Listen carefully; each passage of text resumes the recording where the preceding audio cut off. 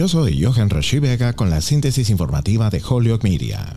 Los negociadores del Senado anunciaron el domingo el marco de una respuesta bipartidista a los tiroteos masivos del mes pasado, un avance notable pero limitado que ofrece restricciones modestas a las armas y esfuerzos intensificados para mejorar la seguridad escolar y los programas de salud mental. La propuesta está muy por debajo de los pasos más duros buscados durante mucho tiempo por el presidente Joe Biden y muchos demócratas. Aún así, Biden abrazó el acuerdo y su promulgación marcaría un cambio significativo después de años de masacres armadas que han producido poco más que un estancamiento en el Congreso. Dado el apoyo bipartidista, no hay excusas para la demora y no hay razón por la que no deba avanzar rápidamente en el Senado y la Cámara, dijo Biden. El compromiso haría que los registros juveniles de los compradores de armas menores de 21 años estén disponibles cuando se sometan a verificaciones de antecedentes. El acuerdo ofrecería dinero a los estados para que promulguen e implementen leyes de bandera roja que faciliten quitar armas temporalmente a personas consideradas potencialmente violentas, además de fondos para reforzar los programas de salud mental y seguridad escolar.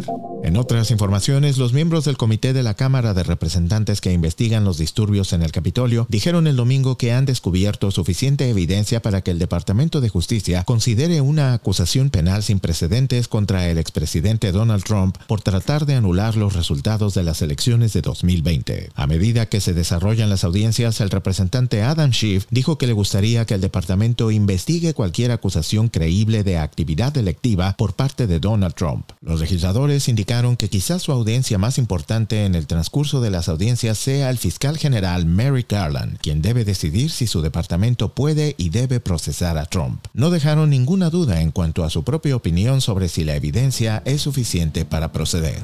Yo soy Johan Rashi Vega y esta fue la síntesis informativa de Holyoke Media a través de WHMP.